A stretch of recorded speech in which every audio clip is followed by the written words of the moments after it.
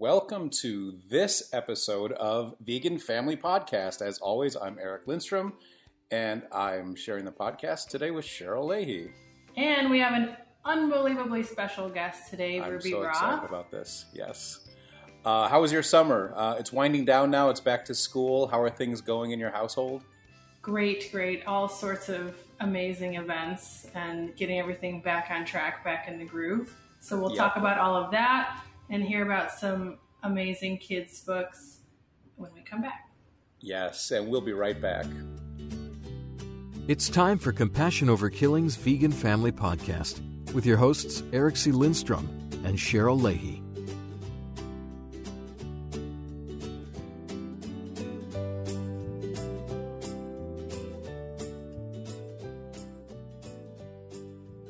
And we're back. Yes, so here we go. Summer is winding down. It's coming to an end. Kids are going back to school. What day do they start in California? What kind of things have you had to do gearing up for this? Well, summer is over for us. So we had a birthday party, and then actually tomorrow I have to bring the school birthday materials. There's the beginning of the year getting to know you stuff to do. There's all sorts of beginning of school year things. We're fully in the swing. They're both back at school now. What about you guys? Well, we've had 2 days back to back of orientation / open house meeting the teachers, which has gone great. Both of our kids this year are starting at a brand new school. Cooper is starting first grade at this new school, and Paisley starting kindergarten. So we're excited because it's a new school. It seems like it's really going to suit them well. It's a smaller school, smaller class sizes. But, Cheryl, as you know, we have to sort of hit the reset button on coaxing the cafeterias into offering more vegan options. So we've got that ahead of us as well. Yeah, I kind of was thinking about that before the school year started, and then nobody has sort of raised the issue of what's on the menu, who's buying the food, all that. I know my friends in Chicago who are going to Chicago public schools, they actually give them the food for free, which I feel is even worse than having to pay for it, because it's, how can you compete with free? Yeah. So I think the activism around trying to get vegan options is almost more important when that's happening, where bringing lunch is just as good as having to bring money to school. Yeah. Well, we've had, you can look in the archives on the Vegan Family Podcast. We've, of course, talked quite a bit about packing school lunches, healthy or otherwise, just making sure that your kids have something that they'll eat at lunchtime. So check out those episodes. And good luck to you. Like I said, I'm optimistic. I'm excited about this upcoming school year, and ready to face the challenges. Yeah, one thing that, this is reminding me, when we did the orientation a couple weeks ago for the public school, so my older one is now in public first, and they asked for volunteers for different tasks, and one of the things was teaching nutrition lessons, which it turns out is done through USDA. So of course they're going to be talking about, the 5 food groups and all those things. So my other vegan mom friends and I are talking about how can you make this a vegan friendly lesson. Yeah, but I will say, it's a big challenge. Generally, I still think the best way is just to bring good vegan food around them. Like I said, we had a birthday party for the younger one. He just turned 4. We had this amazing cake, actually from the former outreach person here at Compassion Over Killing, who's a chef, an amazing chef. She does all of this great stuff now. And when he turned 2, when my now 4-year-old turned 2, he asked for this garbage truck cake. He is really into garbage trucks. And she made him this cake that had a road on it with a caramel oil slick, and it had a garbage truck made out of cake with, the time, a 2 on it. And then she created all these little small garbage cans with candy in them that he could then dump in the truck. So he has been talking about this cake since he was 2, Yeah. Which I told her, this is pretty impressive because it's half his life. Yeah, right. He remembers nothing else. Yeah. He's like, remember that garbage truck cake I had when I was 2? I need to have a garbage truck party. So that's a great testimonial. So I had to get her. I mean, it's ridiculous. Like it was so much work to do this cake. And I'll plug her. You can order cakes from her if you're in the LA area. She's up in the Valley, and her name on her website is Miss Kitchen Witch, MISS nice. Kitchen Witch, which is amazing stuff, cakes and otherwise. But she made this cake for him for his 4th birthday, and then we got all this other vegan food, and that's the best form of activism. I think everybody was so obsessed with the cake and just loved it. And, the local pizza place did vegan cheese. And actually it was so funny too, because he's recently been a lot more into Toy Story. So he got some gifts from family and friends that were Toy Story. So he has this whole like tableau of Toy Story toys now. And they're like, that sounds great. There's like a Pizza Planet. They have like a Buzz and Woody, and there's a Bullseye. And then he got just unrelatedly a giant T-Rex toy, which of course he's incorporated into the Toy Story set. So then I overhear the 2 kids playing with the toys, and I overhear the younger one say, "To infinity and beyond." And then the older one says, "Not to infinity and be off. It's to infinity and beyond." And so then the younger one says, "To infinity and beyond." He says, "Not infinity and beyond. It's beyond, like beyond meat." Oh my gosh. That's awesome. Which was just a great vegan kid conversation. Exactly. That's how overhear. kids remember things. So good luck to you. We'll keep each other posted. I'm sure within a couple of episodes, we'll put together something else to help the vegan families navigate their own public schools and private schools and daycares and things like that with the challenges of foods being at the schools. So I am so excited about this week's guest, or this episode's guest. I can't even tell you. Really a very funny side story right now is that my little one, my 4-year-old, is actually home today. Her kindergarten starts tomorrow. Aww. And I just sent her upstairs to get a book. I told her which book I wanted her to get, and she brought it down. And guess what? It's V is for Vegan, The ABCs of Being Kind, by none other than Ruby Roth, who is this episode's special guest. I'm so excited to have her. Welcome to the podcast, Ruby. Thank you. It's nice to talk to you again. Yes. We Ruby and I talked quite a few years ago. I had an idea for an ABC book myself. I'm a cartoonist, and I wanted to do an ABC's vegan book, and I wanted to make sure that I wasn't stepping on any territory that Ruby was trying to own with her book that had just come out at that point, V is for Vegan. And she's like, "Oh, not at all. We need more books. We need more vegan books." So I'm still working on that. Some years later, it's a little side project, but thank you for that, for your time back then. And thank you for all you do for the animals and for your wonderful books. Thank you. Yeah, I feel like I've known you for a long time, Eric. Yeah. So it ends up that Ruby lives in California, as that's where Cheryl's located. So they're together, which is also cool. When we get to have an interview. We're cuddling right now. We're like cuddling that's nice. around the same microphone. around a mic. But I've never got a chance to meet you in person before, even though we've been big fans of your work for a while. Thank you. We have the cookbook, which we use all the time, and we lend help it yourself. out to non-vegan families just because it's good kid food, and it has cute little smiley faces and imaginative kind of recipes in there. Well, I was telling Cheryl that was created that way by design. It doesn't say vegan on the cover, and I wanted something that vegan families could give out to other families without starting a war, without causing any conflict. Yeah, it's been conflict free, and one family in particular that borrowed it for a long time and really used it a lot is very meat centric family, and they just absolutely loved it. It was awesome.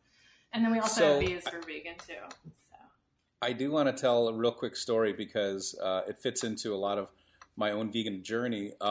There's this famous Friday dinner that's hosted here in Ithaca.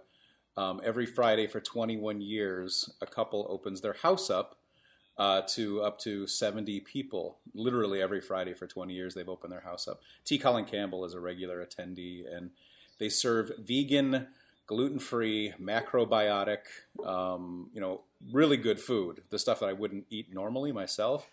But it was at one of these early dinners when I had just become vegan, so now that's coming up on 8 years ago, that a couple, friends of ours who are, Sherry and Mike Sherrill, they're both Cornell law professors and both ethical vegans. And they brought That's Why We Don't Eat Animals and passed it around the table as this, because their kids were young at that point, 8 and 6, I think, as just this wonderful, children's book written by this incredible author and illustrator. And I was absolutely blown away from the beginning with your style, Ruby, of writing, and of course your style of illustration. And then most importantly, the way that you, for lack of a better term, don't pull punches on what you're trying to say in a lot of your books. And I love that about you. I love how you're putting things out there that, that kids should know. If you're going to talk to your kids, don't you want to tell your kids the truth? Thank you. Well, for people who may not know them, my first book came out in 2009. It was called That's Why We Don't Eat Animals. This is the 10th year anniversary of that book's release. And the series that followed, all of these books ended up being the first of their kind in children's literature, nonfiction titles that address the emotional lives of animals, factory farming, the environment, endangered species, all the ways that we can use our money to affect the marketplace, and things like animal testing and entertainment. And then came the ABC book, which is for the youngest crew. It's a funny, light, rhyming book. And then Help Yourself Cookbook was the plant-based cookbook that I designed for everybody. And then there's a new one. Yes, which we'll talk about in 1 second. So we obviously know what inspires you. What inspires you enough to realize that you're going to launch into another book project? At what point do you say to yourself, well, I've got the idea, I've got the sketches. Take us through the creative process a little bit. I keep a file of ideas, and this new book is called Bad Day, and it was actually written a number of years ago, and I just kept adding to it, adding to the file as I had ideas, and it just kind of wrote itself. I've always wanted to do art that has a purpose beyond just self-expression. Yeah. And so the children's books portion of my body of work really puts my interests together in, truth, justice, beauty, and artwork. And so this next book, where my first books addressed physical health and the well-being of the planet and the environment and of animals, this next book is an expansion of the themes into emotional well-being. And that being said, it has to do with personal agency, just like all the other books do. And I feel like we live in an era in need of course correction and repair. And I believe that all change starts with individual. I'm not a big proponent of fighting for legislative change. I think it's far more effective and immediate when change comes from people's choices. I say this in Vegan is Love, we don't have to wait to grow older for laws to change or for presidents to be elected. We can begin right now. Yeah. And the book is called Bad Day, and I see it comes out September 10th. Is that right? But it could be pre-ordered now? Yeah, Eric, since you're not here, you didn't get the special preview. I actually got to look at the book for a minute before we started talking, and I immediately said, this is so much like my 4-year-old. It reminds me so much because it's a kid having a tantrum, and that's how you sort of enter the world of this child in the book. And it's just immediate immersion. It's really well done. Thank you. I can't wait to see it and pick it up myself. So Ruby, I've heard some interviews, like having been in the movement for a long time, I've been aware of your work and obviously having my own kids and everything. But I think what you just said a lot about kind of here's where you're anchoring your thinking and here are the core values that drive it. It sounds to me a lot like sort of making central some of these kind of actions, or as you say, choices that you can take, and being really not equivocating about some of these issues and these concepts, and it's very empowering to kids. How do you sort of deliver that and package that for kids? How is this different than activism if you were talking to somebody who was 40, when you're talking to somebody who's 4? I really don't try to use any kind of childlike language. When I was teaching art at an after-school program, I'm not tooting my own horn, but like the kids really liked me. I think had also to do with the fact that I'm small, and I feel like they thought I was one of them. But I think the biggest reason they liked me and liked hanging out and liked doing projects with me is because I spoke to them as if they were friends of mine. And I didn't condescend. I didn't say, that's not, for you to know. I didn't shut them down. There were a lot of these kids, a lot of them were troubled kids, and I could just see the teachers just punishing them, shutting them down when they were acting out instead of just talking to them like, what's up? What's going on in your life right now? And so that tone was the tone that I took into the books, because I actually went to look for a book that I could bring into the classroom that we could talk about veganism and my choices. That's how these books came about. I couldn't find anything. There was a couple titles out there, and they were like a talking tomato or something. And it was so below the level in language that I wanted to talk to my students with. And so I just wrote it how I would say it to anybody, and then, change some words here and there.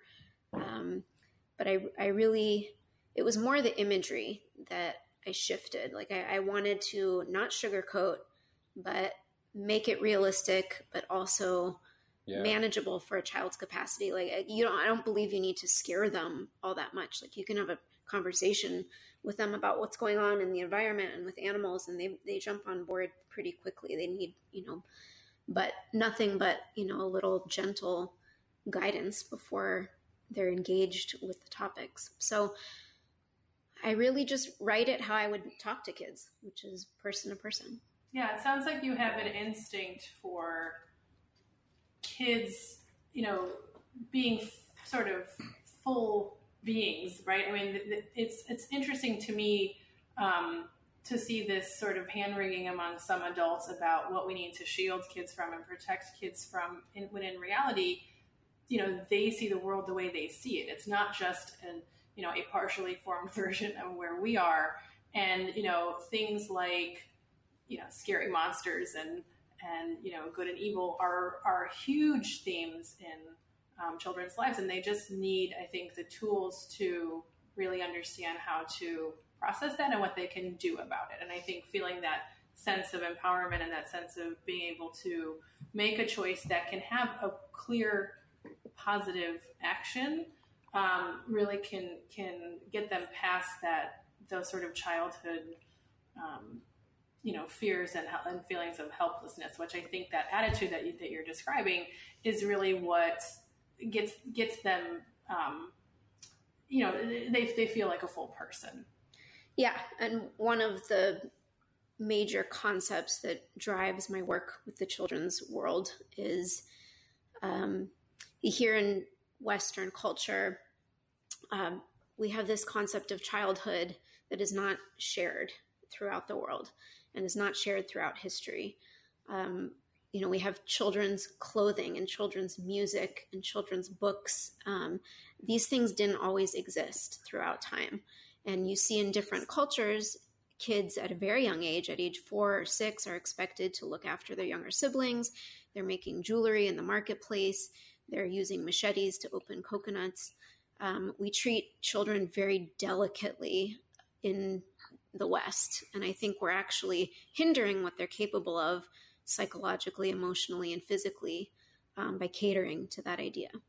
Yeah, I totally agree with you. I think that's really interesting. And the kids, for their part, they're not dumb. Like, they can see that they're being patronized or pushed off to the side or told that they're, not capable. I mean, how many toddlers have been obsessed with being able to touch knives, right? It's like this rite of passage. Like, when can I be trusted enough with something dangerous? Yeah. And I think it's so interesting listening to what you're saying, to to kind of weave in the veganism concept and sort of how the adults play a role in this. Like we just posted, shared that New York Times article that recently came out on this, that we posted on the COK Facebook pages, which is where I saw it, about, it's a non-vegan, like sort of opinion columnist saying that, don't make fun of vegans because they were right all along. Yep. And I think one of his core points there is that, vegans don't have a sense of pride or sort of assertiveness about it because there is this self-censoring that we're doing. And I think that is something that when it's mixed in with this sort of coddling culture or excessively protective culture of kids, can really make it hard to kind of own and understand veganism. And that's something that I always try to, avoid, and really just, when the kids ask a question, it's just answer their question, give them the truth. Yeah, I think the truth is always the most straightforward solution to any problem. It's time for another cute kid quote.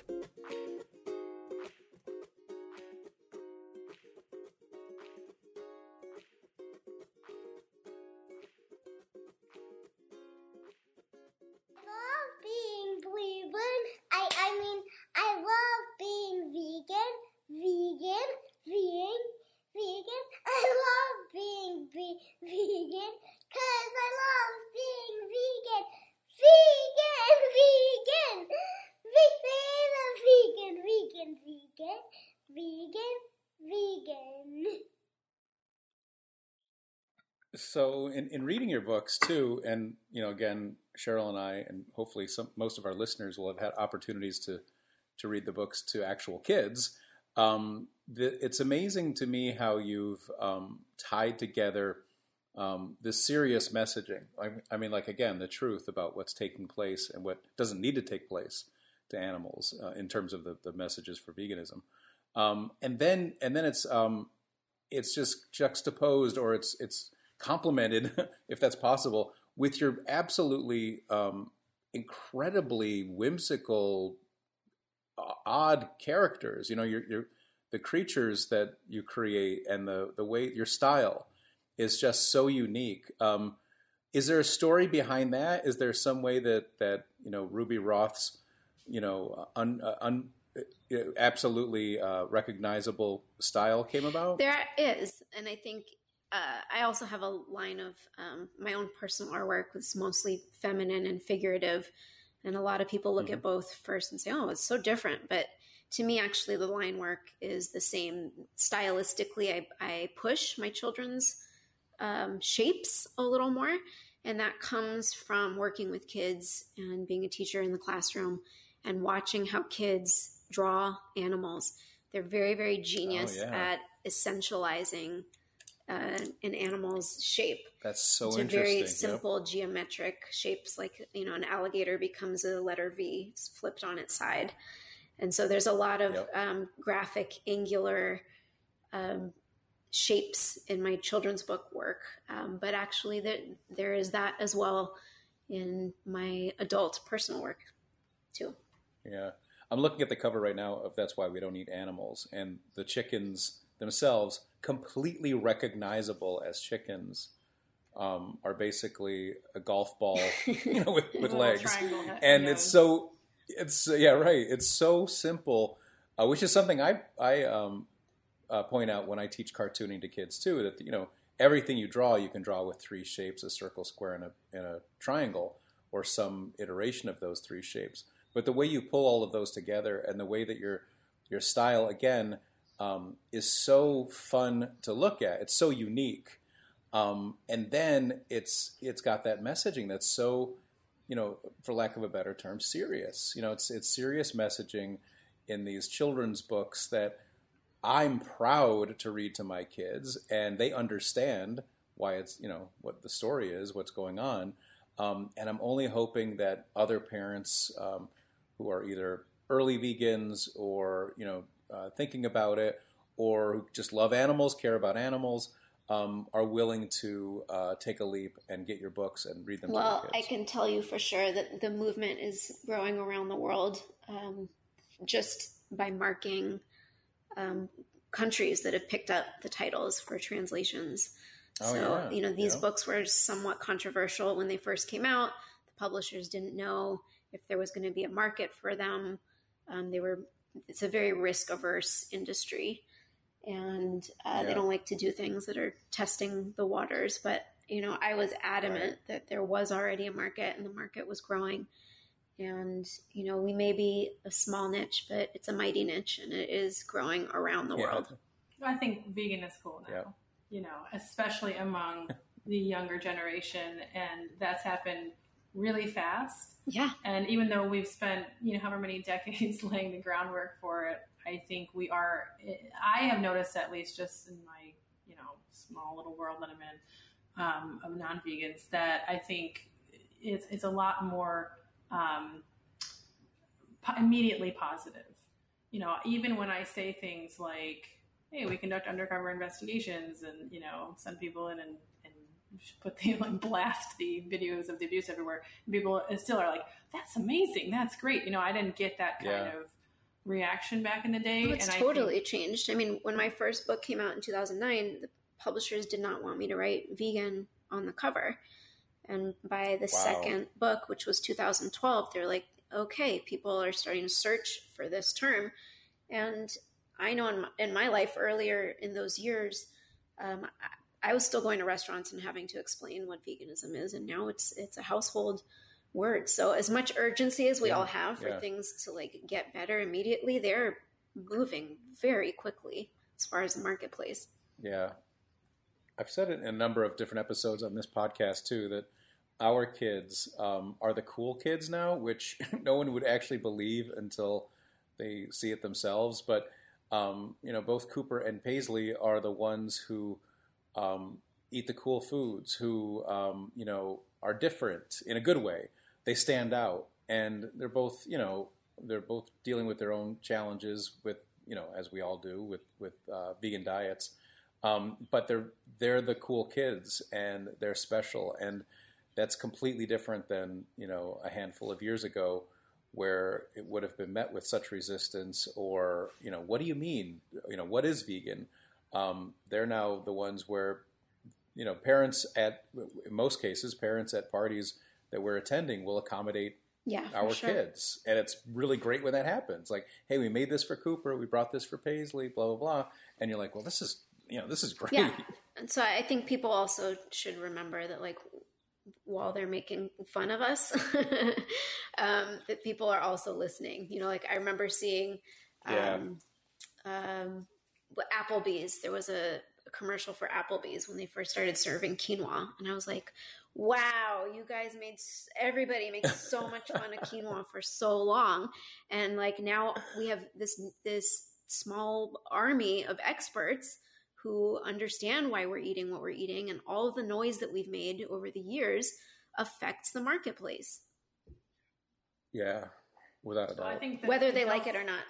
Yeah, the adults might be, feel all that sort of negative pressure in a different way. The kids may not be feeling that at all. And I think that's something I remind myself of a lot, or if they do, it's very minor, because, we think about all that pushback that we were getting, even 10 years ago, 5 years ago. And, the kids weren't even born at that time. Yeah. And, they're getting a lot of positive reactions. So as much as the New York Times, talks about, vegans not feeling confident enough to sort of own their veganism, I think that's really applies to adults. And so as parents, I think we have to be careful not to impose that baggage on the kids, because the world is changing very quickly. And the kids may just have, in their way, that sort of front and center kind of, innocent and direct connection with these core values, which is one thing I really appreciate about your books, because it distills those values concepts and presents them in very simple ways, but very kind of straightforward, vegan-centric concepts. There's no dancing around things, and there's no sort of playing to a big tent audience. You're not worried about the straightforward take that you're actually taking a position. Ruby, I'm sure you're well aware of the video that's been shared probably most often related to your work, and it's the one of the newscast where you're being interviewed on some news there channel. are a couple. I'm assuming it was California. There was KTLA that was actually on the Today Show, and there was a Fox one too. Yeah, and there's one where the newscaster is basically saying to you, aren't you making it more difficult for parents to get their kids to eat their food? Like, you're telling them things that is making it so that they're not going to want to eat their food, because of course they're considering food to be, the animals are food. But I love how you are so incredibly intelligent in your response, and just you stick your ground and you dig your heels in such a way that there's no arguing the fact that, yes, read this to your kids. This is exactly what we're telling you. Like, don't have them eat animals. I tackled the brainwashing issue, by saying that it's impossible to brainwash a kid with this book. They're getting hit with the normalization of meat and dairy all day long. So, we're not in a vacuum. Yep. They're hearing both sides. And one of the main tenets in my book, all of them, are that you decide. Here's the information, and it takes courage to decide what kind of person you want to be and stand up for yourself. And only you can do that. And our choices are powerful. So I've always wanted kids to just have the information to start forming their own morals and values. This isn't a brainwashing mission. And also that the pyramid is expansive. It's dietarily expansive. When we transition from something that we normally know into something new, there's a learning curve and things to learn. But when you do that, and with pretty much any vegan educational resource, you learn about the things that most Americans are deficient in, and you start addressing those deficiencies. Yeah, and kids don't have to do the deprogramming like we do, right? So, it's an easier situation that they're in. But, what I really like about what you said, too, is it goes back to what we were talking about earlier with, kids are not dumb. Like, they can process this information and really, see how it resonates with the way they think and the way they feel, and make their own choices.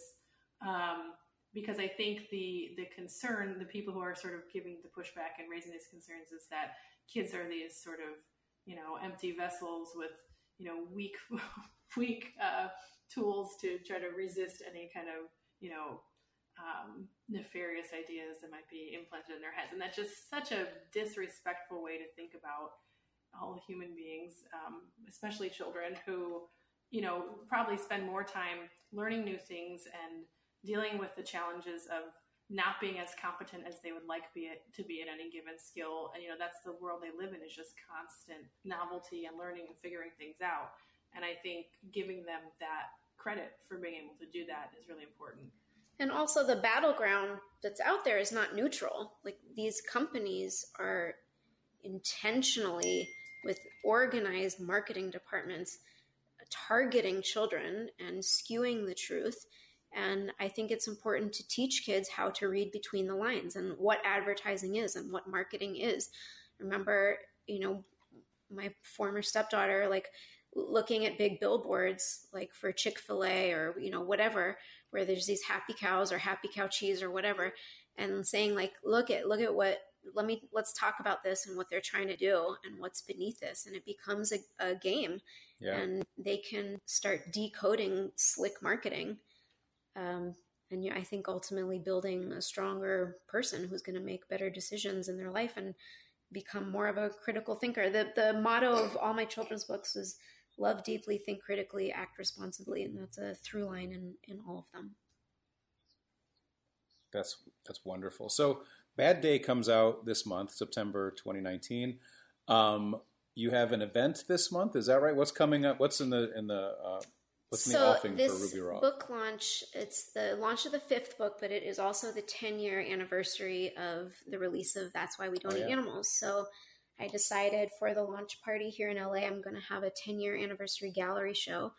I have 40 plus original drawings and paintings that no one has seen in real life that will be on display, and I'll have a little pop-up merch shop. It's a one-night only event. It's the RSVP and event details are up on my website. You can go to wedon'teatanimals.com and it'll direct you there. It's in the navigation, but if anyone's around in LA, definitely RSVP and come through. What neighborhood? It'll be in Hollywood. That sounds fantastic. So I did mention we talked about Ruby in our most recent, or one of our most recent episodes, as the illustrator behind the Good Kid Project, Nick Coughlin's wonderful set of cards, story cards. And tell us how that happened and what's going on with that. He reached out to me and said that he and his mom were working on this project, and I took a peek at the writing, and I thought the writing was just really cute and clever and creative. Yeah. And I liked that there was some room left for kids to, put two and two together. It was, they're very short little stories that, that make the kid think. And I just really liked it, and I could picture the characters right away, and we just decided to do that together. That's awesome. Well, looking forward to that. And also, I mentioned in that episode, I'm not sure if you still do this, but your I do. Pet portrait during the, oh my gosh. So somehow, I think on Instagram, I mean, to me, again, I'm totally fanboying here really hard because I love your work so much. I always have. And I love your style and consider myself, a Ruby Roth fan. So when I saw that you were doing this, our little dog Kimchi, I had to do it. I mean, to me, there's no question. So Cheryl, Ruby offers, I mean, I'll let you explain I do custom pet portraits. It's like a fun little side gig that started happening, and they're in my shop too. So you order a custom pet portrait and you send me a handful of photos, and I kind of create this little character. Some people add text, so cute. And they're just quick little caricatures. But it's really fun for me. Often people send me a little story about the rescue or what the pet has been through. And they're just really sweet tributes for people's own pets and for friends and for pets who have died. Yeah. That itself could be another book, by the way, if you're looking for something that's just turnkey, because as you say, there's story behind each of these animals that people love and care for. And the fact they find you and the fact that your book, relates so much to animal rights and to veganism, it all just ties together. For us, this little portrait you did of Kimchi is like, it's cherished forever. And as you say, it's a caricature. So it's like, it's a cartoon of Kimchi, which is much better than... I like to try to capture exactly. some spirit and exaggerate it a bit. Yeah, they're really wonderful. I highly recommend that. I can't recommend enough anyone and everyone getting as many Ruby Roth books in your library as possible. While we sat here, I got to tell you again, so proud of her. My little 4-year-old was looking at little thumbnails of each of your book covers, Ruby, and she navigated her way around through the entire house, 4 different bookshelves, and retrieved all of the books that we own, which is all of them except for Bad Day Now. So she's so proud of herself because she would show the cover and say, "It's the same, it's the same." Give her a big high five for me. So, all right, I will do that. This has just been wonderful. Cheryl, I don't know if you have anything else you want to ask or talk to Ruby about, but I love this episode. What I'm really curious about is, obviously this is a major way that kids and parents maybe get their first real engagement with veganism. What are some of the things that you've maybe been surprised by or touched by or thought were funny in terms of how do people react? What do they say to you? What kind of stories do they tell? What kind of challenges are they facing? What kind of wisdom have you gleaned from, bringing this into people's worlds? My favorite story was in the very, very beginning. It was around the time I was developing That's Why We Don't Eat Animals, and I was still in touch with my students at the school. So I was kind of testing ideas, and once the book was done, I brought it back to them and read them the finished book. And there was a 4th grade girl who raised her hand, and she said, referring to factory farming, she said, "This sounds like slavery." And so I guess that they had been studying, in the history portion of the classroom, lessons, had been studying slavery. And, this was just, she was putting 2 and 2 together and making connections. And I just thought it was quite insightful. And I get a lot of photos from families around the world of kids who get involved with protests or wanting to do book reports. But these are all kids who are, it's really wonderful to see kids who starting to form their own morals and values and being brave enough to stand up for them.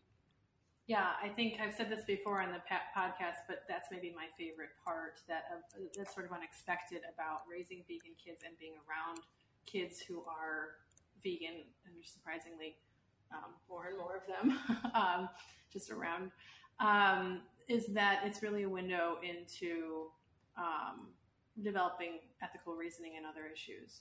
So there can be some really big issues that these kids can have some very insightful and immediate reactions that they're really able to articulate. And I'm especially noticing in my 5-year-old recently that his ability to just describe his own feelings is better. And I think that is heavily related to his engagement on these sorts of topics. And it doesn't just spill over into other animal issues, but into, other big topics like war or your story about slavery. I often tell people that I think that a vegan education goes far beyond practical health and food. This is an initiation that's otherwise absent in our culture that says, kids, you are part of a local and global and environmental community, and you have responsibility to that community, and we're watching you and we expect you to rise to the occasion. So I think these kinds of critical thinking prompts really bleed over into all parts of a kid's life. And that's why I'm excited also about bringing Bad Day into the mix as well, because, this is about our emotional intelligence and how we behave in the world and how we react to the world as well, which has a lot to do with young vegan activist kids who are, might be upset about how the world is functioning. And as good ambassadors and people who are at peace inside of themselves with despite what's going on in the outside world, we need to have the skills to be able to manage and process our inner emotions. That's a wonderful place to close this episode, I think. It's been an absolute pleasure, as always, Ruby, to talk with you and to learn more about your books and the upcoming book and just all of how you approach your projects. So you can find out more at WeDon'tEatAnimals.com. The books are available, of course, on Amazon and wherever fantastically wonderful books are sold. This has been great. I want to thank you for taking the time out, and look forward to Bad Day. Thank you so much. This has been a wonderful conversation. And as always, please send your comments, questions, concerns, funny anecdotes, and cute kid quotes, and we will feature them on a future episode. Yes. Reach out to us. You can email us at veganfamily@triveg.com, and be sure to click subscribe on whatever podcast platform you check these podcasts out on. And again, thank you, Ruby. Thank you, Cheryl. And thank you. I will see you in the next episode.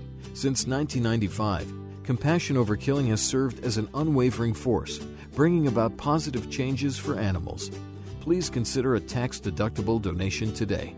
Visit COK.net for more.